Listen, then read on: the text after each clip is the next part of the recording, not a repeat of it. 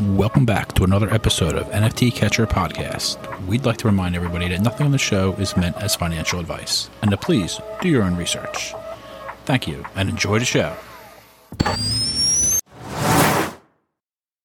Now the subject is NFTs. They're known as non-fungible tokens, or NFTs. NFTs are exploding in popularity. This is a technology that will forever change the way people interact. So it is happening whether you understand it and like it or not. This phenomenon is moving. The digital. You have now joined Jenny from the Blockchain and Michael Keene on the NFT Catcher Podcast.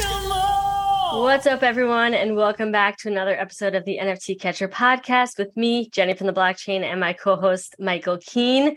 Today, we have a special guest. You guys know how much I love bringing on NFT OGs, and I'm honestly so excited right now. Maddie, aka DCLBlogger, has been a dream guest of mine for a long time, and I finally reached out to him, and he said yes right away, so I was pumped. But yes, Maddie, welcome to the show. Oh, thanks for having me. No, pleasure to be here and chat NFTs. Yeah, awesome. Was that the Pokemon Gotta Catch 'em all at the end of the thing, by the way? Yes. I laughed at that. Nice. Love it. I love we're all nerds.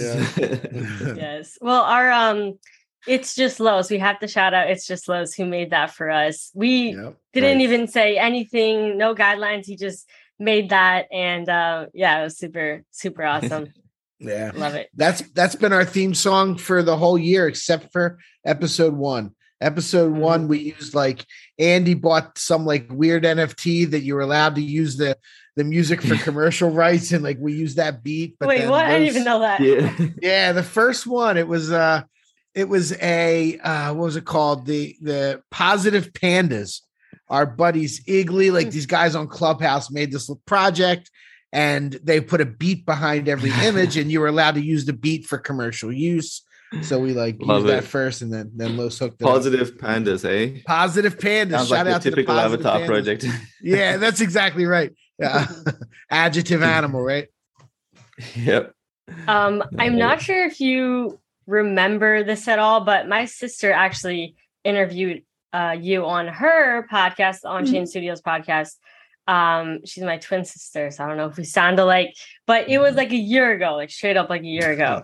And I watched it right before this, just to Oh, absolutely remember, of course. Yeah, Steph. Yeah. Nice. Yeah. And she is a master key holder, so she holds all 3. She has key 1, key 2, key 3, and key 4. I have just 3 and 4. Michael also has all of them. I do, sir. I do. Key master. I love it. Man. Nice. Yeah, man. Nice. You know it. When did that first one drop? Because I think they dropped way early, before I was even in NFTs, or maybe right around. I got in February of 2021. When did the first one drop for that? Oh man, it was such a long time ago now. I think a year and a month ago. So I believe April. Oh, it was in April. Okay. Yeah, that was right before I got into ETH. I started Top Shot VV, and then people will be shocked to hear, but I followed Gary V into ETH for V Friends. He says this in every episode. Not every episode, but a lot of them. Us V Friends and Bored Ape launched the same week, I believe. Okay. And V Friends was actually going to launch the same day we were, but then for some reason Gary postponed it a week. Yep. And we were like, oh yes, we should really launch ASAP. So we just put it out there. I love that. That's hilarious. Yeah. That's crazy. That was what a time for NFT projects launching. I mean, you guys, V Friends, Bored Apes, all of the Gutter Cats, Cool Cats was shortly thereafter. There was a, Pixel Vault was right then. All that stuff was just really amazing. It was interesting, wasn't it? I feel like there was way more success stories or more hits back then, maybe because there was less people launching, so more thought behind it. Yeah. There were so few. We knew everyone that was dropping. You knew every project. Now there's I read an article, I think on one of the days in July, there was 75 new projects dropped. Yeah. And it's only going to get more, right? Right. I mean, if you talk about us being in the infancy stages of this space, it's scary to think how crazy it's going to get. Right. Well, now it's so easy too. There's these cut and paste websites where you can just kind of put stuff in. I mean, we've been talking a lot about AI. Maybe we'll even get into that a little bit, but imagine where Imagine if you could tell AI, I would like a 10,000 project of donkeys. You know what I mean? Like, and it makes it for you. That's gonna be coming, and then there can be hundreds of projects a day. Yep. All right, we got to run it back really quick because run it back. Yeah, well, we got to talk about We're going the start off the of. rails. It's getting crazy here. We got to peel it back a little. Yeah. Okay, because we got to talk about how you first got into NFTs. I mean, I remember, and you kind of post sparingly now, but you used to post a lot on your YouTube channel, DCLBlogger. And you were making videos 4 years ago. I scrolled all the way down. 4 years ago, you were making videos about Decentraland. So, that's some OG early stuff right there. But how did you get into NFTs originally? Like, who introduced you? No one introduced me, actually. I randomly, luckily, fell upon it when my portfolio was sort of crashing. It was the start of the bear market in 2017, and everything was going down real quick. And I was like, "Oh, holy shit! I need to diversify." I was like total noob investor back then. So I remember going to like the second page of CoinMarketCap to try and find some low cap coins or something, and I found Decentraland, and it was like this logo looked like a game. I was like, oh, okay, cool. Went on the website. There was like this video of you can own your own land. And again, interesting concept, very different to back then. It was a lot about currencies. I'm not sure if you guys were there, but it was about like, the next Ethereum, Neo and Nano being a competitor to Bitcoin, and Bitcoin competing with XRP. And it was like a very currency and very core technology oriented, nothing to do with entertainment, nothing really to do with media and all the fun stuff we see now that NFTs can do. So yeah, this was something that stood apart. And then when I joined the Discord, there was a bunch of people buying and selling virtual land. And that was like a completely new world back then to me. I was like, oh, holy shit, people are buying and selling virtual land on blockchain somehow. I got to get into this. And back then I think there was just virtual land. There was maybe CryptoKitties, CryptoPunks I had seen, but not really. They hadn't really blasted off that much, or at least I hadn't seen them blast off that much. Art, I don't even think art was a thing back then, or as much of a like on blockchain, on-chain thing. But went in there, started buying and selling land. I looked out for other things, saw Ethermon and some other projects, and was sort of experimenting with it. That's how I got into it. So sort of by chance, but really got into it when I was trading land and trading NFTs and making good money with it. And I was like, oh, well, this is a good way to increase my Mana holdings or my Ethereum holdings without putting more money in. And that was just like, this is exactly what I'm going to do until the next sort of bull phase comes along. So that's what I did. And this was in what, 2019? No, 2018. Jan. Yeah. Yeah. Wow. So then why did you decide to start making videos about this? So I actually have a marketing background. Actually I have an engineering background. I studied engineering at uni, worked a couple of years, didn't really like the field. So just quit one day after my second year in my career, and then just thought I'd learn how to do business and entrepreneurship. But very quickly you learn the importance of marketing, social media, building awareness. Like that's, if you don't have that, then nothing you build will have eyeballs, right? So for the next 6 to 7 years, I was just building blogs. I was running Facebook ads and learning how to sell products for companies. I was affiliate marketer. I was like e-commerce, drop shipping, Teespring, name it all. Like I was doing everything. And the core of all of that is marketing. It's learning how to grow a brand. It's learning how to sell, find value ads, bridges, and things like that. So when I started land, and literally when I traded my first 2 or 3 lands, straight away in my mind, I was like, let's make a course, let's make a blog, let's make content. So straight away I was like doing case studies, and my blog doesn't exist now. I think I've taken it down, but there was some really early blog posts on like how I made $3,000 buying and selling land. And I'd show the whole case study. I'll show the whole conversation, me negotiating, everything. And it was all there. So yeah, that's why I got into content, because it was just like the nature of marketing, and I had done it for 6 years. That's awesome. And who were like because I feel like only person I can think of for creating content back then was you. Like, who were the other big content creators at the time? There was none. I'm really sure there was none. Dang. Or maybe they're just super small. Like it was hard so to search small. for them and stuff. There wasn't anything to talk about. Like, I mean, yeah, you could talk about blockchain games, but there was no games, right? You would talk about the theory of games and what it could mean, and there's some select small games you could talk about. You could talk about virtual land, but there was only Decentraland. There was like select top projects that were doing well, but because of the bear market, no one was really covering them, or they weren't getting that much attention. So I think I was literally the largest blogger back then and content creator, which wasn't that large anyway. I think I had like 300 followers on YouTube at the time. But back then, the highest Twitter account on NFTs was on the media side was like 1,000 people or 1,200 people. So yeah, it was so small back then. You still own a lot of Decentraland?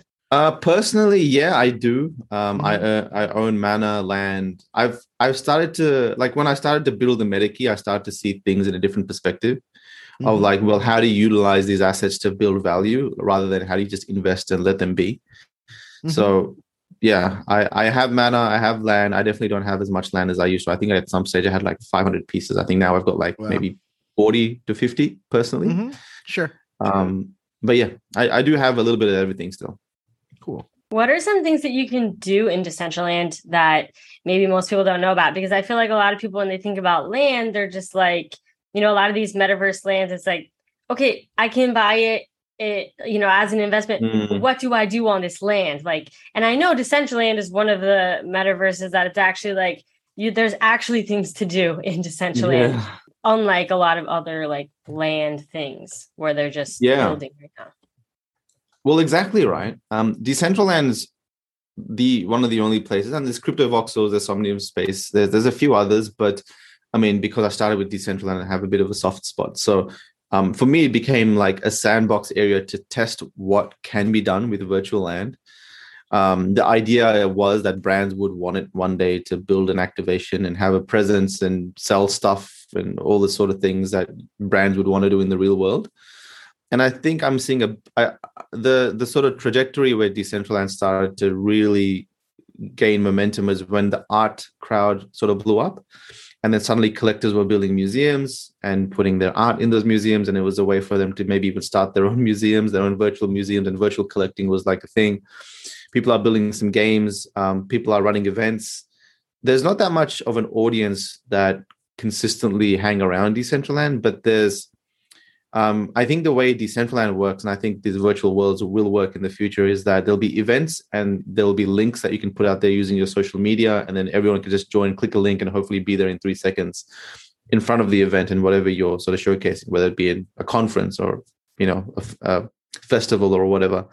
So there's that. I know for our company, like we're using that land to have some brands that reach out to us. They want to build a presence, and we're working in some sort of an integration with the Metakey. And suddenly we're saying, all right, well, why don't we build you a presence where you can host a meetup? You can do some AMAs in, the industry of maybe sports or whatever it may be. And for us, it's a win because we get to work with a cool brand and bring some value to Metakey owners. For them, it's a win because they have some presence and they can blast out to the metaverse space that, hey, look, we're here, we're active, we're doing something. And they're happy to spend. Like today, they're spending, from $10K all the way up to $100,000 to build a presence in Decentraland or a presence in these spaces. But in the future, these brands are absolutely going to spend millions and millions of dollars to build in these spaces and run events, because that's where the eyeballs are going to be. If the eyeballs go to the metaverse and there's 5 to 10 million people coming to these events, absolutely a brand's going to spend a ton of money there, right? So I'm just seeing Decentraland as the sandbox to experiment with the ideas and concepts and to find little wins, which are scalable when the audience scales to millions of people. It's funny you keep calling it the sandbox because there's also Sandbox. I know. Which is kind of a similar. What do you have take on kind of like some of the other metaverse lands, like Sandbox, Crypto Voxels, any other ones that kind of you're interested in, or are you like a Decentraland maxi? No, I'm open to everything. We have land in the Sandbox. We've got land in DCL. We've got land in the Somnium space. I mean, some of our investors will go on to have land in the Bored Ape, Improbable. So we're happy to deploy things anywhere, wherever the people go. Yep. I guess it depends on what we'd want to build in those spaces. Like Decentraland is good because it's an open, like an SDK kit where you can build whatever you want. Whereas the sandbox is more voxelized, as you guys know. And I think it's different, right? I believe like when you go from one land to the other, you have to teleport to that land. You can't actually just look over your shoulder and see what the other land is doing. Yeah. Whereas Decentraland, you can walk, you can see what they've built. And I mean, that's there's a lot of issues there that Decentraland have to work through, but Sandbox coming from the gaming environment where they've instanced like each, section of land where it's its own game, it's its own experience.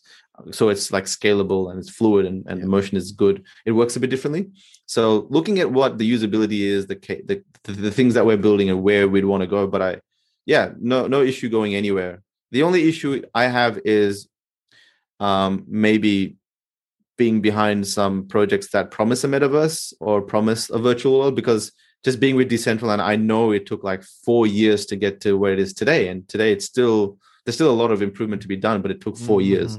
And that's of a team that were dedicated to make it work. Sandbox, again, that's been like 3 to 4 years. It's not even open to public yet. So it takes a long time, a lot of resources, a lot of money, a lot of support to build a section of the metaverse. So anyone promising that, just not having those other boxes ticked, I just feel it's a bit of a risky play, right? Yeah, it's a good point. When that whole glut of projects started coming toward the end of last year, there was a lot of we're building our own metaverse and all that stuff. And yeah, it's a good point to make for sure. Yeah, it's tough. It's tough. Probably cost you a couple $1 million to build out, unless you do all the development yourself, right? Sure. But yeah, and then it's also like, well, if there's giant metaverse projects, putting in hundreds and hundreds of people, resources, and tens of millions of dollars in building it out, and how are like some smaller people going to compete with that? Why would people go there when there's this whole universe of stuff to do in this like well-funded, well-resourced metaverse project? So I'm sort of being a bit patient on this land stuff now. Yeah.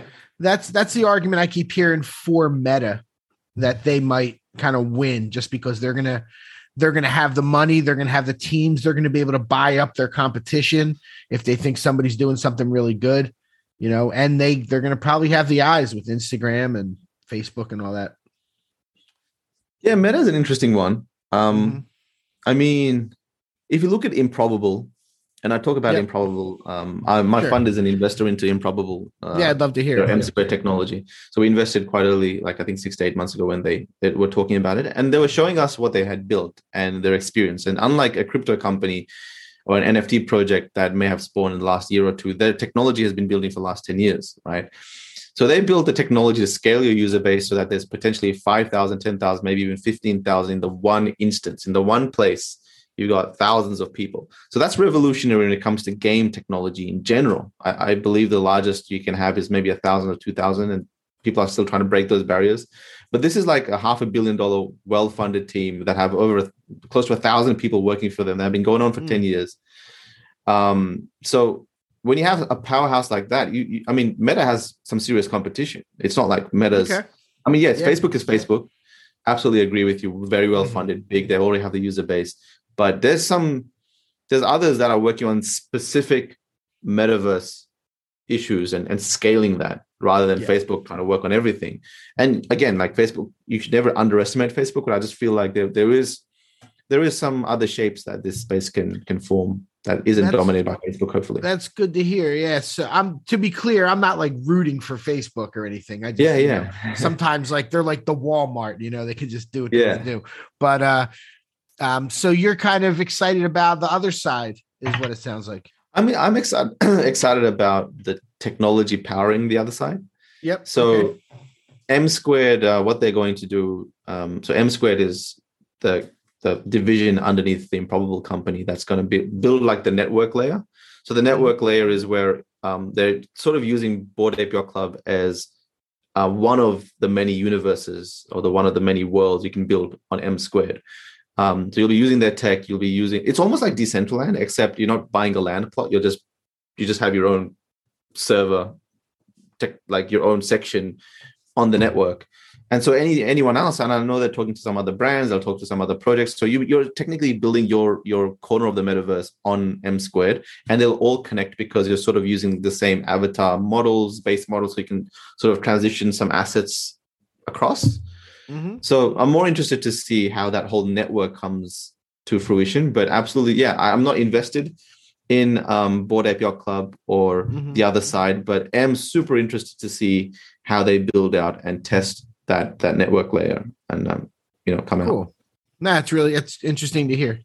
And I'll ask one more quick question before I let Jennifer take back over. I kind of start monopolizing a little bit. It's a good conversation. But if you were totally theoretically, to build a podcast studio in one of these metaverses, where would you build it? I would use Decentraland. Yeah, personally, just because you can go there, right? You can actually have a meetup with hundreds of people there. Right. I think in Crypto Voxels as well, you can do it. Like Crypto Voxels has always amazed me with the amount of people they actually have for their meetups. I'm not sure how fluid and unbreakable their sort of streaming would be, and sort of audio. If you're streaming in audio stuff and video to display your podcast, whether it be live or pre-recorded, I'm not sure if those capabilities are fully fleshed out. But I know Decentraland, you can sort of do that. So I'll start with DCL, but hey, you can take that 3D model and go wherever you want. Cool. Thank you. We got to talk about the Metakey because, the Metakey is your project. I'm curious on how, what inspired you to create the Metakey, and then maybe just like a rundown of what is the Metakey for those that don't know. Yeah, sure. So like the Metakey, the idea and the premise was that, hey, look, well, the core of it started as being like an extension of me, right? Me, Maddie, when it comes to DCLBlogger, like I'd get a lot of requests to collaborate with projects. I would make courses on YouTube. All of them would be free. I'd do all this stuff that would be very active in the space. And, I was getting to a point where some really good brands wanted to work with me. I just didn't have the bandwidth to work with them, or I just didn't know how else to work with them apart from just talking about them on YouTube and doing just this influencer stuff that you'd probably get. But I was like, all right, well, why don't I make a company that has an NFT, which we can work towards integrating it within this company that comes to me. So maybe it's like Audi or maybe Maserati one day. And we say, all right, well, you can use the Metakeys to maybe get a discount on a car or open a car. We can add some functionality that tests the bounds and innovates on the space. But Metakey owners will be people that have followed me initially, but will extend to be people that are interested in utility, so that these brands that come, they have this audience that they can plug into. That audience can get value back by going and doing stuff in these spaces. And it can be a bunch of different things that I can do that gives value to the Metakey owners. So I think a big part of that was, all right, well, why don't I just keep making YouTube content and just keep doing stuff for the Metakey community? And I started to do a little bit of that when in the early days.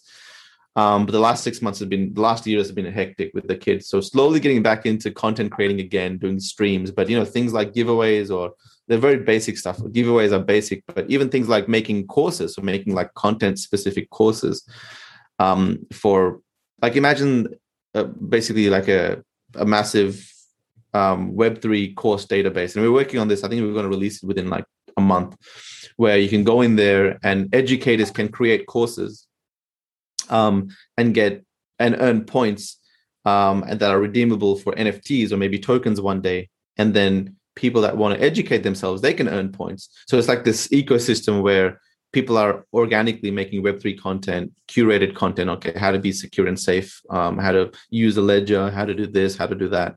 And there's all this content out there, and I can add content to that and you can have access to it.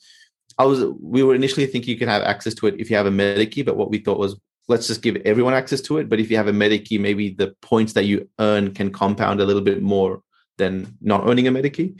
So there's like that education base, and then there's all the brands and stuff. So yeah, Metakey has become basically like your access to what I do in the space, and hopefully what I'll do beyond. So we're talking with at least 5 to 6 major brands and activating in the space, and not selling to the Metakey community, but doing something to activate themselves, but the Metakey community having access to whatever they're doing. So it could be like, some sports brand like soccer or the Olympics, and they come in and they do like, shows, and they do AMAs with like their sports people. And maybe the Metakey community can have access to see and learn about what that industry is like. Maybe you can go get some free tickets at the Olympics or get a discount on that. Maybe if you have that, you can scan it at the Olympics and you can get some free, drinks or all sorts of things. So we're working with, this year has been a lot about merging with some brands. And I know we haven't gone public with any of them, but there's at least about 10 massive name ones that we're working on. But really hitting momentum. So we're also building our own sort of virtual world called New Ganymede, which will be like this massive gaming hub, social hub where you can hang out. But you can also do cross metaverse quests. So like there'll be brands or we will start giving you quests to go and, 5-on-5 battles and all these sorts of things. But you can go to different games, finish the quests there, get items that are usable here. So we're really just innovating and looking at where within the space can we do new things and bringing that to the Metakey company and community. The problem we found in the early days is these partnerships are very easy to make, but they take 3 to 6 months to roll out. So it takes time to get these things finalized. The larger the brands, the more legal process it is. So I think we're starting to hit like second, third gear this year. So by the end of this year, well into the next year, we should be really going pretty quick with all these brand announcements and all this sort of stuff. Wow, that was a lot of alpha that you leaked, like just so many different things you're talking about. And a lot of different things pops into my head. But one of the things that you guys had done in the past with partnerships that was huge, in my opinion, was the Artifacts partnership. Mm-hmm. And, one of the Metakeys is like an artifact Metakey, like you had collaborated with the artists from Artifact. And then I kind of forget if it was like you could claim a vial or what the situation was, but I remember my sister was like so pumped about that. What was it? Yeah. No, I think it was like you could claim one CloneX for 0.2 ETH or something. Yeah, it was like insane. Like it was, oh shoot, I should have got that Artifact Metakey, and then it started pumping like crazy. It was going to like 10 ETH or something. The Metakey, but yeah. So okay, the educational courses, that is so interesting because I do feel like one of the things that we really do lack in Web3 is not necessarily the lack of education or information, but like a way for people to access information easily. And it's just, there's a lot of information kind of scattered about all over the place. And, I have an entrepreneur background and I used to take a lot of, entrepreneur courses, and like courses is like a huge thing in the entrepreneur space. You can learn anything through courses. And I think that's genius to be able to have like Web3 courses and different educators coming in and kind of creating their own courses within that. And I love that whole idea of like the ecosystem rewarding people for, kind of reminds me of when we were going through that whole airdrop phase of like, rewarding users for using, interacting with our platform, like ENS we were talking about the other day. That the token airdrop and all that. Yeah, I love that. That's great. Rewarding people for learning. Learn to earn. Definitely. I think the thing is there's a lot of information out there. Mm-hmm. And honestly, I think almost everything is out there, right? But people can't work with that. People can't work with everything being out there.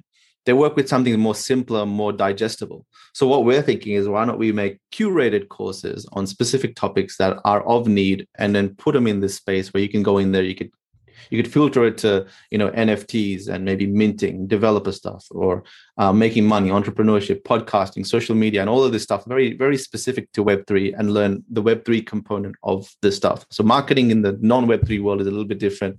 Marketing in the Web3 world is a little bit different. YouTube growth is a bit different. TikTok and all this sort of stuff.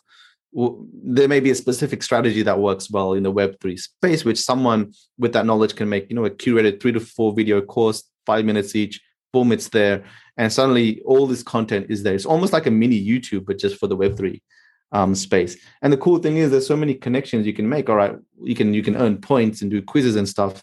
Then we can have a virtual university in Decentraland or the Sandbox, where you can do a live workshop and maybe get some certificates, and maybe you'll get employed because you completed this set of stuff in the NFT space and entrepreneurship. And it'll be like, all right, well, Jenny or whoever has finished this whole social media section on Metacademy, and you've got a certificate, and suddenly companies might acknowledge that as a way that you've educated yourself in the space. Because I know when we were trying to hire for the Metakey, it's very difficult. Like we've interviewed hundreds of people, but the resume isn't sort of enough. It's more like we want someone to be native to the space that can speak the language, that have been here for a while, and this may be a way to qualify that. And there's so many things we can do. Maybe you can get a wearable or an NFT as a reward that's usable in Decentraland, or a special Coca-Cola hat that you can use in the sandbox. You can do this partnership. So there's like so many gamification methods that we can build into this. It's sort of fun to add and experiment with. That's awesome. And you said this is like potentially rolling out in a month, or like at least the start of it. Oh, it's so probably phase 1, where you can go in there and watch a bunch of different courses. And then the adding of points and all that might take a little bit longer, but we got an amazing team building this out, and it's like 95% done. It's so cool. It's like all coming to life. You can filter it. You just got to add a bunch of different courses. So I'm personally going to do like a 100-piece course on the whole Web3 space. It's all going to be free, and it's going to sort of launch with that, but completely open for anyone to come in and make courses. And we pay for courses as well, so no one's doing it for free. We actually pay for that set of courses and get you guys going, and then hopefully get like 10 to 15 people in the space to make set courses to launch it off, and then hopefully it'll be a little bit more organic after that. How can people find out about it now? Is there any type of, or maybe there's an account they should be following? I think I'll do a Twitter thread on the Metakey in about a week on what we're thinking about it. But you could DM the Metakey or myself if you want to make some courses or get involved somehow, and I could connect you up to that team to get something going. Yeah. All right. So, we'll put this in the show notes, but make sure you guys are following the Metakey on Twitter, and also DCLBlogger on Twitter. That's Maddie's personal Twitter account. Okay, let's switch gears here a little bit, because I want to talk about NFT gaming. I know you're really kind of into NFT gaming, and we haven't really seen, like, I play Gods and Chains. That's like my favorite like blockchain game. I just play it for fun. I've been playing it for the past year, but there hasn't really been any like big games. I'm kind of curious on your thoughts on the future of NFT gaming. What do you think we have in store for? Oh my God, your cat is so cute. I love cats. Sucker for cats. Yeah, she's my my work buddy. She gets in the way sometimes. But I think NFT gaming is going to be big. It's interesting to see how it gets there, though, because we thought traditional games might just turn on that NFT switch, right? Something like RuneScape or World of Warcraft or something that already has a user base. Like, oh, well, now you can buy and sell the items you get. Totally didn't anticipate the backlash that NFTs would get in the gaming and arts world. It was so crazy. It was like no one wanted to see a 95% dislike rate ratio on Ubisoft announcement on YouTube. It was pretty insane.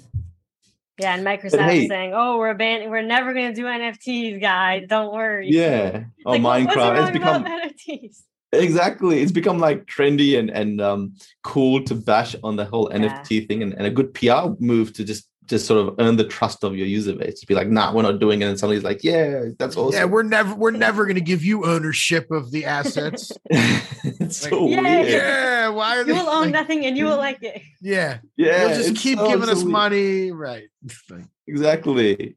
It's so weird to see that happen. But what that does do is just give people native to the NFT space a tremendous opportunity to build games that are of high caliber, that start to garner a user base, and suddenly it becomes the example of, okay, wait a second, you don't have to keep buying NFTs for thousands of dollars. NFTs could just be rewards you get for doing quests and items, and there's this marketplace feature of it. And slowly being like, okay, well, I've got this game, it's got no wordings of NFTs, it's got no wording of blockchain. You just go there and play the game like you normally would. Doesn't charge me anything, and then suddenly I get items that I can sell to each other. This is pretty cool. So it gives tremendous opportunity, I think, for own inbound in-house games within the blockchain world, like Axie Infinity, to go out and give a little boost to the industry, or something else like Big Time Studio or Treeverse, or whichever game comes our way that might go on to have a massive user base and break it for us. So I thought that major brands would be the ones that would push this, but it looks like it'll be internal. It might take a little bit longer than usual, but hey, at the end of the day, again, they're like super, super well funded, right? There's like tens of, if not hundreds of millions of dollars going behind some of these games. So they'll crack it at some point for sure. Absolutely. I have a question from our community that we were tweeted at, and they're like, can you start asking your guests this question? So you're going to be the first person to answer this question for us. Why do you think NFT projects fail? Good question. I think there's a lot of reasons. I think it really comes down to the founder, the person behind the project. You could sort of have this there's inexperience as well, like when you send out NFTs out there, maybe you keep doing drops that dilutes everything else and suddenly no one's interested in it anymore. Or maybe you put a roadmap out there that will take way longer than the initial people anticipate, and so they get bored and move on. But the word failure is interesting in the NFTs because in the NFT space, because projects can die down and they could not get any attention at all, but 4 years later they become like the hottest thing in the whole space. Like some of the historical projects like Rare Pepes or Curio Cards or even Punks, for the whole bear market, like 2018, 19 and much of 2020, Punks weren't getting that much attention. Suddenly it got a lot of attention because people dialed back the clock and realized, wait a second, these guys were the OGs, or one of the OGs, right?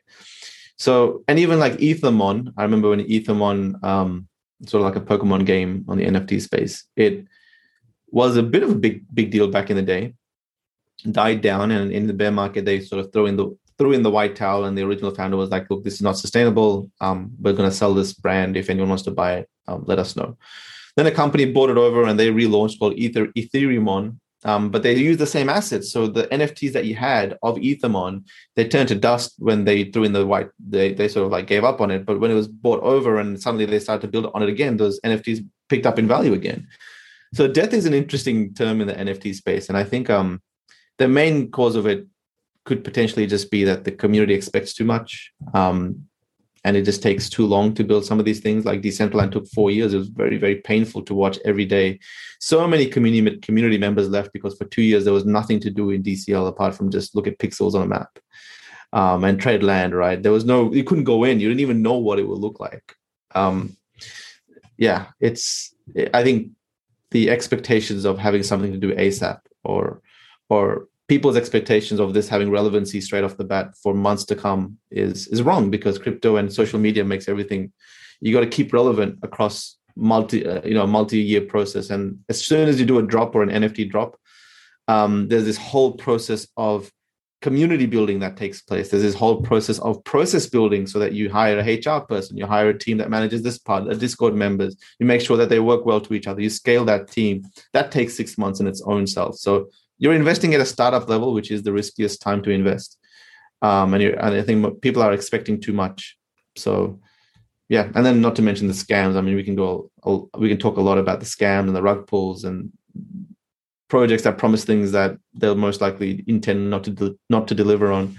But yeah, a whole bucket of things. Yeah, that is interesting. Yeah, the pressure, man. There's so much pressure from everything is so go, fast, like that people forget that, things take time, And, I know. Yeah. It's kind of like, well, what does an NFT project do to keep relevance?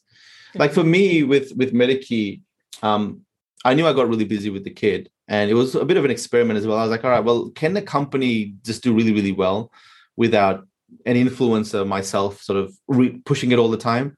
So I backed off a little bit and noticed that the Metakey token dropped in value and there was less enthusiasm. And some people that were leaving left comments like, oh, Matt is not active anymore. And I was like, oh, this is interesting. Like, why does it depend on an influencer or, someone to be that part of it for it to succeed? Why can't we do these awesome things, but why does it have to come from Maddie's account or these sort of things, right? But then that's the reality of it, is that, when you have the power of putting it out there, people believe in that power and people believe that you will keep bringing attention. So it was just an interesting realization about those things. And I think,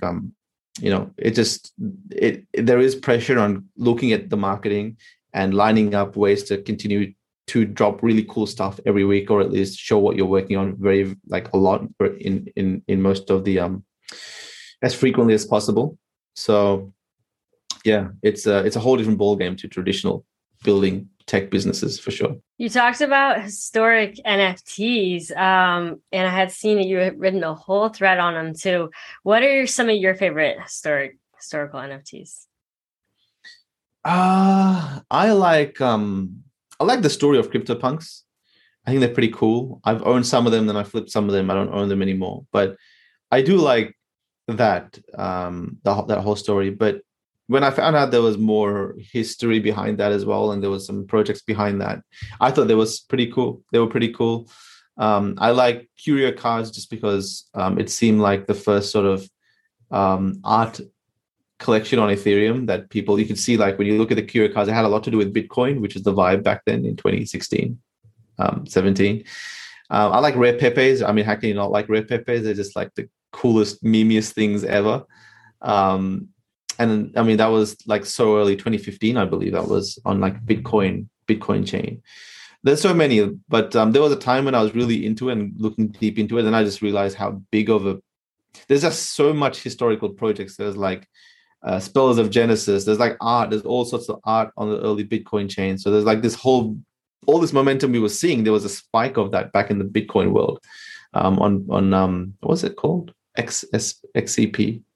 What's that chain called again? Something like that. Yeah, I forget. Counterparty, right? Counterparty, yeah, for Bitcoin NFTs or whatever. Rare Pepes and Curio cards are my favorite ones. Maybe because I'm invested, but I like a lot of them. They're all, even the rocks, like 100 rocks is just JPEG gray rocks. It's just interesting. Wait, the Ether rocks are going for like 100 ETH or something crazy. I think they're down. They're down pretty bad at the moment. I'm sure. Like everything. Where are they at? Yeah. I have a Curio card because of you. Actually, you were really talking about him a lot. I have. I got in kind of early with it, and then I saw it kind of skyrocket, and then I was like, well, I'm just going to hold on to this thing. I forget which one I have. I think I have number 10 or something. And then I also have 2 like Series 1 rare pepes. And I'm like, and then crypto crystals. I have a couple of those like from 2018. I have like a couple historical ones, kind of fun. I sort of feel most confident in the historical NFTs when it comes to much of my other NFT investments, just because time is on your side. Mm-hmm. And every day that goes past, that set, the history always becomes more interesting and more valuable. Just like art, right? Xcopy used to sell art for like hundreds of dollars back in 2018. Now selling it for millions of dollars because he was relevant back then, along with a bunch of different artists. So time is always on our side. So I like certain projects that I personally felt that made a bang. And then, whether it be 2 years from now or 5 years from now or 10 years from now, that project doesn't have to do anything, but just the time and the history and the user base growth will bring attention to those projects. So yeah, like CryptoPunks, Curio cards, hopefully, rare pepes and a bunch of others. So even the rocks, all of these things, they'll just keep resurfacing here and there and have their own spikes, I think. Yeah, they have those cycles of like, all of a sudden someone rediscovers it, or like, I remember Gary Vee, he just randomly decided to get really into historical NFTs, and then all of a sudden, a bunch of them started pumping, and then, they'll go through their little cycles, which is always interesting. And then, when it's all quiet, everyone forgets about them, but then that's like the best time to buy if you truly believe in it, right? Exactly. It is the best time to buy, but it's like the hardest time to buy because you just feel like, why are you the only person doing this and no one else is? Yeah. That's happening right now with a bunch of projects. Like I'm looking at them and I'm like, oh, do I want to keep my ETH because ETH is probably going to go up, or do I want to buy these projects that I've wanted to get into? It's definitely there's that as well, right? It's like it's just such a weird economy. It's like, do you spend your ETH or do you just hold it? Right. And then there's volatility. Then the price of things may change in ETH value. So there's also timing. Like you got to learn the timings of things. Yep. Timing's everything. Mm-hmm. Do you have advice for people that are maybe they don't have much money to spend on investing in NFTs, but they're really like interested in the space and they've just been trying to learn and figure out a way to get involved, but they don't really want to like put a bunch of money into like buying different NFTs and stuff? Yeah, that's a tough one because NFTs specifically are like an unlock of an economical market that didn't previously exist. So it does tie into money at some point. It's hard to figure out like what to do. There's so much things that are happening here. Like if you don't have money, maybe you can stack skills in the space. Maybe you can become very good at development, very good at art, very good at running events or podcasting, social media. A lot of these things become insanely valuable in this Web3 space. And they bring money that you can use to invest in the NFT space. So if you're not willing to buy an NFT, which is fine. In fact, most people don't want to spend money on the internet. It's a thing that's very foreign to them, spending money on educational courses. Even that's sort of like a new thing. But spending it on an NFT, on an investment that you might not see a return in, or sort of like might seem like sunk money to you, that's a tough thing for most people to do. So I do get that mindset. But if you're not going to put in money, that's fine. You just got to put in time and resources and put in the work, right? To get money to invest in NFTs. So like some of the artists, like Ferocious was an interesting one because he was selling art back in the early days, and some of the art pieces started to sell for a couple of $1,000s. I remember when I got involved, I bought 3 or 4 pieces for a couple of $1,000s each. But Ferocious used that money to buy NFTs. So he became a collector of his own. So he financialized his skill to get money to use to collect in NFTs. So it's same like doing podcasts, or if you want to run events, or you want to start your own company, or all sorts of small things. But you have to do something more than the regular thing. You can't expect it to just come your way if you're just skimming the top or reading some stuff and not really doing anything about it, not really upgrading your skills, all that sort of stuff. You just have to be a bit proactive. Taking action. Yeah, I remember when I first learned about crypto, it was like 2017. And I remember I literally spent like hundreds of hours just listening to podcasts, and I hadn't bought a single cryptocurrency. I was just like, I was kind of a little bit scared too and hesitant. So I was just trying to like learn as much as I could. But, really I knew that, okay, I had to actually, I needed to like take action and actually like decide to buy some, Bitcoin. I keep learning about it. I need to actually like try it out. Best way to learn is by doing. So and there's no like harm in just like not buying anything. Like you could just chill here and just learn about it, and like you said, just devour podcasts and information just to learn what this new space has to offer. It could just be the experience stuff. Maybe you just want to jump into a metaverse space and talk to people about tech and all that. Got nothing to do with money, right? So yeah, that's a good point too. I got in Clubhouse. I was there every day for 6 months, all night long, sometimes till 4 or 5 a.m. Talking with people from all over the world, people I'm still friends with, people we've had on the podcast, like really great people. And that's a really good way to learn. Now it's Twitter Spaces. It's not Clubhouse anymore. But if you want to learn, listen to the podcast, but also go into Twitter Spaces and just pop into some random ones and hear the conversations. And you'll learn a lot. You'll meet people. I wonder what happened to Clubhouse. What happened to Clubhouse? Twitter offered them $4 billion in May of last year. They turned it down. So Twitter said, okay, we'll make our own. Oh, and Twitter Spaces. Honestly, what happened to Clubhouse is Twitter Spaces. That was like with Instagram stories and Snapchat. I remember everyone was like, I used to always post on Snap. Right. And then all of a sudden, like Instagram stories comes out. The big boy comes in, and right now, I mean, that was almost like that was like a courtesy offer by Twitter. They were like, would you like this the easy way or the hard way? And then you chose the hard way. We'll buy you out or we'll put you out of business. Which one is it?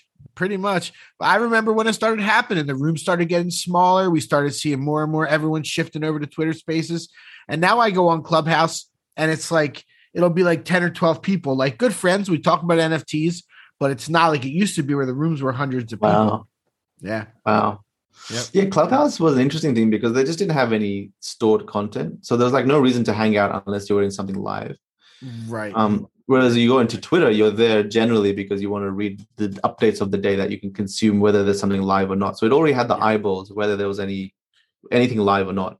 And then all they had to do was just add the functionality of Spaces, and then boom. Yeah. It's pretty much just like Clubhouse. I mean, it's exactly what it is. Yeah. It's pretty funny. but they offered. I'm sure the owners of Clubhouse that would hurt. Yeah, right. That's a story you tell everyone. I know. As the founder. Twitter. Yeah, we were like, nah, we got this, and they were like, yeah. $4 billion. Yeah, I know, right? It's wild. I want to run it back real quick to Metakey 4.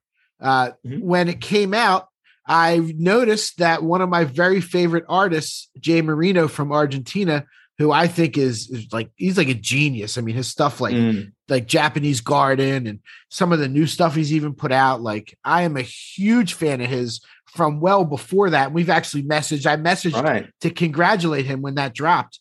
I just wanted to kind of find out how that came about. How did you know about him? Have you been a fan?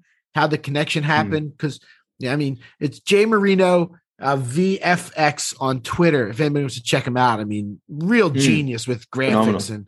And for sure. How'd that come about? So we'd be a bit patient with the next artist choice. We let that sort of come to us. One of us maybe finds something that's super, super interesting. Then we're like, oh, holy shit, this makes a lot of sense. So Jay Marino's, I remember he did a piece where there was like some sort of a motherboard chip. It's 3D and it was spinning around. Yep. I was like, oh, this could be a card. What if it was a card where each time it spun, it came to a different universe? So I had a bit of a vision in my head, but just gave it to Jay Marino, and what he did was like beyond anything that any of us had imagined. But yeah, look, I actually didn't know of him until I just randomly came across his stuff on Twitter and then hit him up, and he was excited. We were excited. And then, super stoked to have worked with him. I think his stuff really hits on that Metaverse vibe. Like, he did some stuff with Artifact Studio. I know he's done some stuff with Triple Eight or whatever designs he does now. There's like this like emergence of creativity on whatever he designs. That's super cool. So yeah, he's become a good friend of the Metakey, and we'll keep doing some stuff together. But yeah, that's awesome. Yeah, no, everybody, he doesn't get the attention he deserves because he's a genius with that kind of stuff. People should go check out his work for sure. He's done art for only a year prior to that. So wow. Isn't that insane? Yeah, that's insane. That's insane. Yep. Yeah. He was one of I learned about him through Clubhouse, the early days of Clubhouse. That's how I came across him. A lot of different artists, but he was one of them. And I always watched him because that one of those early ones, I'm not sure if you're familiar with his Japanese Garden one, but that one just blew me away. Yeah. It's just really cool where this girl's like walking through this like tranquil Japanese meadow, and there's like lake and pagodas or whatever, and then she puts on this VR headset, and all of a sudden there's like dragons flying around and like battles happening. Like, it's really cool. Wow. Yeah. I might go check it out, actually. Yeah, you should after the podcast. Yeah. Send me his Twitter, Michael, so I can check it out. Send me that. I'll send it to you. Yeah, I will. I'll send you Japanese Garden. Yeah, for sure. And no, I mean, I'm a huge fan. I've always sent him little notes of congratulations. We're not like friends or anything, but just to say what's up, and just because he's really that good. That's cool. That's cool to hear the story. Do you have his art? Apart from I don't own any of them. I don't even know if he's only put out like 5 or 6 for sale, I think, if I'm not mistaken. It hasn't been like a lot. I got to look closer, but I don't own any of his art, sadly. Yeah. I would like to. The last one that I saw that he put out for sure was like in April, and 888 bought it for like 18.88 ETH. Yeah. Wow. Yeah. Back when Triple Eight was way more active. Back when he was around. Before he rugged the NFT community. Oh yeah, I remember that. Yeah, we talked about that controversy a couple times. Yeah. The slow rug slowly disappear all of a sudden. Wait, what happened to this person? And they're anonymous. No comment on that. I don't know. I feel like I've actually dealt with Triple Eight a lot, like on calls and stuff. And he was like super, super enthusiastic and wants to do a lot of stuff. I don't think he had the intention to rug. I mean, this is totally off topic, but I just feel like he just promised just didn't do what he promised way too early than he could possibly have put out there. One big thing that I would have never done was sort of like kept telling or like putting too much pressure on the drop or the NFT sales and the price. Because when that drops, it's just very difficult to recover from. And if it drops from a really top point and you're still building your product and you're a year and a half away, then it's going to get real ugly. Yeah. So, yeah. Yeah, he pumped that up pretty big. Do you remember the video that he put out on his website, 888 The New World or whatever? It was like this beautiful video. Like, and that was early on. I was like, wow, this is going to be something. It had all the artists were involved. Like every artist you ever heard of in the NFT space was listed on there. What was it called? Yeah. New World? Yeah, 888 TNW. The video is still the up. New World, right? Yeah, the New World. 888TNW.com, and you can go watch the video. It's a spectacular video. I don't know who made that, but spectacular. Yep. Yeah. Well, that's the thing with these metaverse projects, right? Like, I'm sure he would have been like, "Oh yeah, we're going to build our own one," but some people realize like this stuff takes way too long to build out. So you can identify, even if it looks beautiful, like it's going to take a very long time to build out. So yeah. Anyway. Yeah. I remember you had dropped we're talking about Metakey 4. You dropped it on Rarible, which I remember was kind of controversial at the time because people were like, why would you drop something on Rarible? You're like, well, we dropped the last couple keys on Rarible. like we didn't have any problems, but then all of a sudden there was a ton of demand when Metakey 4 came out and like Rarible just going to handle it. I'm curious, what are some of your favorite marketplaces besides OpenSea? Because, you've been around the past 4 years. You've seen a lot of different marketplaces. I mean, Rarible kind of used to be a lot more popular, but now not too much. Yeah, different marketplaces. Not many, to be honest. I just stick to the regular OpenSea. Do you like Looks Rare though? Which one? Looks Rare. Looks Rare a little bit. Not much. I'll be honest, not much. But a Super Rare, I guess that's an art marketplace. Back in the day, I'd be on Known Origin and Maker's Place when I'd be collecting art. The thing about marketplaces is that they need a very healthy stuff for sale. Like there needs to be a lot of things for sale for it to tie up both ends of it, so the buyers and the sellers. If you just go there and if you want to sell your Bored Ape but there's just no one there, then you're not going to sell it. There's no liquidity there, right? So it needs to tie up the orders and the sales and all that sort of stuff. So it has to have a lot of momentum before it can be usable. So I've just stayed with OpenSea, to be honest, just because it has by far the most volume, I think. Unless you're going to tell me that Looks Rare has a good amount of volume, because I haven't researched it that much, to be honest, but I'm happy. Not quite close to OpenSea. You're right about that. They're not as close. There's more listings. There's more volume. That's where the action is still, for sure. It's hard to like the different. Yeah. No, I like the different experimental models that are being, experimented on, whether it be you earn tokens if you trade, or whether it be if you own some of the tokens, you get a discount. Like those sort of things are super, super cool to look into. I know that's how Rarible kicked off, because it gave people tokens if they bought and sold, and suddenly people were like, well, why should I buy and sell on OpenSea? I'm just going to rush to Rarible.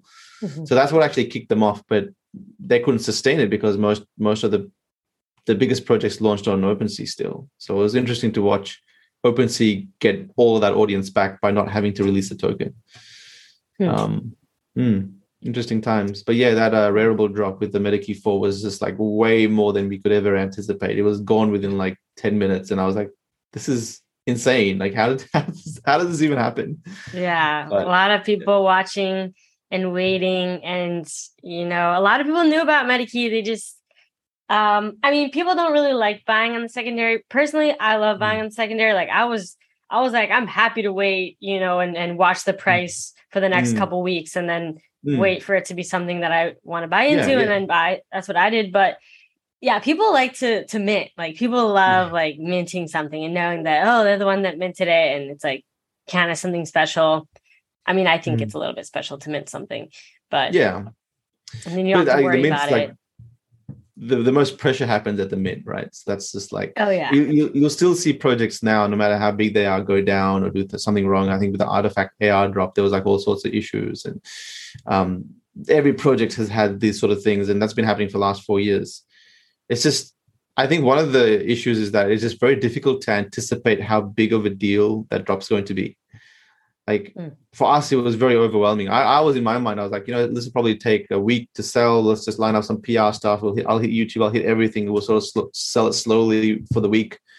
But yeah, gone within 10 minutes was just like insane. And that was with the Rarible down. So people were buying that via some other method. So that was like with just from 10% of Etherscan or something, right? People were like minting directly from the contract, smart contract. Yeah. So anyway, you learn. Hey. Yeah. What do we have any alpha leaks for Metakey 5? I'm not even Metakey 5 isn't even in the roadmap at the moment. It's just like we have so much to deliver on with Metakey 4. We want to make sure that our indicator, I know it's a bit shallow, but it is the price. The price is an indicator of the health of the project. If it's not increasing, then we're doing something wrong. So we don't want to touch Metakey 5 or even talk about it or think about it until there's like healthy price action across everywhere. People are loving the products we're putting out there. There's a connection between the audience that we have with the Metakeys, and only then will we think about it. Like Metakey 4 made sense because Metakey 3 at the time was like 1 or maybe 1.5 ETH. And it did make sense to scale the audience. Now we have a great audience. It's like, all right, well, what does this audience want? So that's why I'm going to get my YouTube streams going on again. I'm going to make this core starter based thing, have way more brand activations, do a lot more on the marketing side, and then reassess what a Metakey 5 would look like. But yeah, I like the thought of adding a whole new Metakey edition is exciting. It's just a bit far away. Fair. Do you want to go into Ganymede a little bit more and let us know kind of what to expect? Is Ganymede named after the Greek god or the moon of Saturn, or is the moon of Saturn or Jupiter? It's it's like the biggest moon in the solar system, right? Ganymede.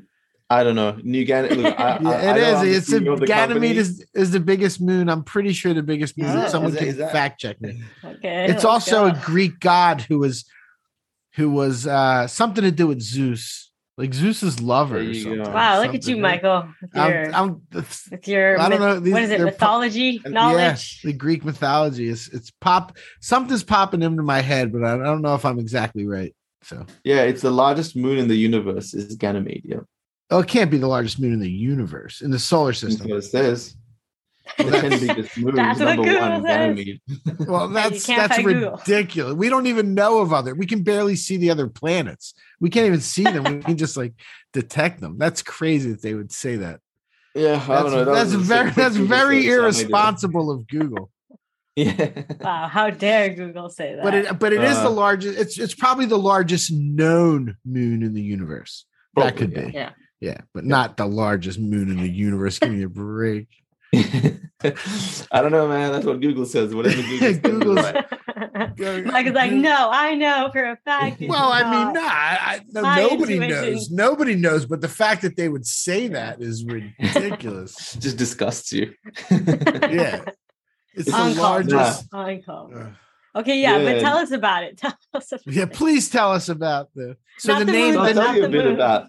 Yeah. No, I'll tell you about how it started actually, because we were the premise of the Metakey was to plug into all these games and apps and brands and stuff. And then if you were to plug into games where if you own the Metakey, then you go into a game and we have our own building there, and maybe you can forge some items only if you have the Metakey. You can access some buildings only if you have the Metakey. Blah blah blah. All of that needed design work of us and our team building out what that looks like, so that they could just plug it into their game. So Michael and Billy and our art team, our social team, I mean, we're all nerds at the end of the day. We're all gamers. Almost every single person I've hired in the Metakey team are all like gaming obsessed. So they pitched to me, hey, Maddie, why don't we just build our own sort of universe, our own game, our own model of what we think this metaverse space is going to be. The plus side is that the avatars that we build, the buildings that we build, the mechanics that we build, we can just port these over to all these game partnerships that we go to. It'll be easy for us. It'll be easier for us to do these things. So I was like, yeah, why not? Let's do it. So they've been working on it for about 4 months. It's looking really good. I wish I could show you when I can. I'm going to be streaming again, so you'll be seeing it on my streams. But it's looking super, super good. Like as fluid as any AAA game would. It's only going to get better. But so far, we've accepted CyberKong. We can use CloneX in there. You can use Cypher. We're working with BioPills as well to bring in their Apostles, I believe, and any other avatar projects. So the idea is you go in there, you do Fortnite-like events. Maybe you like a Fortnite-like game. Maybe there's a dungeon crawler. Maybe there's all sorts of these different game types but you do them in whether it be single player or party mode, but you do them in the avatar of your choice. That's the end goal. So yeah, super excited to build it out. It's going to be a merge of like the metaverse social spaces, like you see in Decentraland, where you can catch up and communicate and do a bunch of just fun stuff hanging around, or you can teleport out to games and get items and quests. But it's our little hub of experimentation, our little way of what we can do whatever we want with Metakey owners without any limitations of Decentraland, or maybe people just couldn't load Decentraland because their browser wasn't, their loading speed or their internet wasn't good enough, or maybe people don't like the sandbox aesthetic. We can work around that ourselves because suddenly we have full ownership of what we're building. So yeah, super excited. And the good thing is New Ganymede, whether it be New Ganymede or the Metacademy or the Metaverse events that we do, they're all the user base for that. It's beyond the Metakey user base. So anyone can come in, mint a passport for free in New Ganymede and start playing. The Metakey comes into play when you want to earn rewards. Maybe if you own a Keymaster set or a normal Metakey or anything, you get different choices of rewards that you get on completing those quests. So we're trying to find a way that everyone can participate. The whole Web3 space can participate, but Metakey owners get some form of functionality that isn't too exclusive, because at the end of the day, you need to be able to scale the project. Because if you make it too exclusive, it doesn't appeal to anyone unless they want to spend money, right? So it's this, whether we want to keep it to this community or do we want to scale it to millions of users to the gaming world. Cool. That's awesome. That sounds really fun. And I love that model too of like having it be open, to people for free. And then it's like, if you hold, this NFT, you get like special things from it, which I think is genius. And I love that. And, a lot of people just like having things that are special and wanting to feel a little bit special. So, yeah. Yeah. I mean, it's sort of like rewarding the diehard fans that were either there from the start or want to invest a bit of money and be part of it at a more intimate level. So it's just, it's cool to experiment, but we have to keep in mind that people like free experiences. People don't want to spend here, and we don't want to charge people money, right? So, yeah. Cool. Well, I'm looking forward to that when it comes out. Michael, do you have any last minute questions for Maddie? Usually the last question I ask is about, favorite projects, favorite artists. He already did answer about his favorite kind of historical projects, but do you have any projects that you look at? You mentioned a couple. You mentioned BYO Pills. Jennifer and I are both fans. You mentioned a few Clone X and a few others. Are there any projects that you really like that you think have great teams that are doing good things, or even artists that you want to shout out? Just anyone you think needs some attention. I'd be interested to hear. I like watching things sort of grow organically and sort of proving to everyone like what they can build. So yeah, I am a art collector, not as much as what I used to be before. Was super obsessed with ferocious art. I don't know why, but I just love the whole aesthetic. I love the passion behind it, like the videos that Ferocious will put out there and people meet him. It's just like, everyone's happy and it's just exciting, right? So I like investing in that energy, the vibe really. I think that like podcasters and people that are running Twitter spaces and all that sort of stuff, that's an interesting way to invest. So I know like Pio and Nick, like they run the whole NFT, what is it? Nifty Alpha. Nifty Alpha. Nifty Alpha whatever. Yeah. So my fund invested into them and we were like, oh, this is a pretty cool idea. I mean, they're going to be podcasters or influencers or something of that type. And maybe there'll be a media company, but like they're getting some pretty good traction and they released their own. They're crushing it. Yeah. They're crushing it, right? And they released the Nifty portal. Yeah. And that NFT has become representative of their activities in the social space. Like it grows if they do more. So it's an interesting way to invest in active people that are content creators in the space. So I think that model is quite interesting.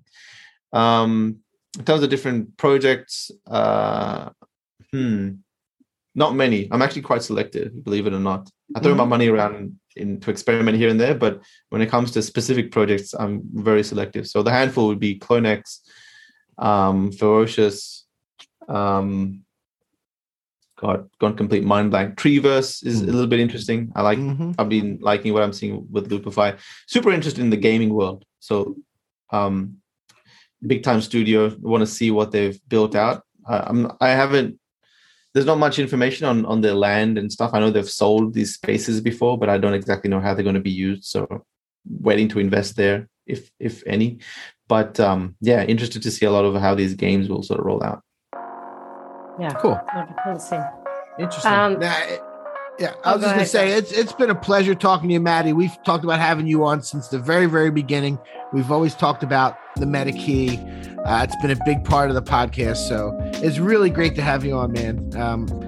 And just thanks so much. Thanks so much for coming on and being honest and giving your perspective and all that stuff is really cool. No, my pleasure. Totally do it again. Be happy to Awesome. just come here and talk NFTs. We'd love to have you. Yeah. Yeah. Always. Yeah, We'd love to have you. Yes, Awesome. Thank you so much for coming on the show. And hopefully everybody listening enjoyed this episode. And yeah, I guess that's a wrap. Thank you all for listening, and we'll catch you in the next episode. Peace. Thanks, guys.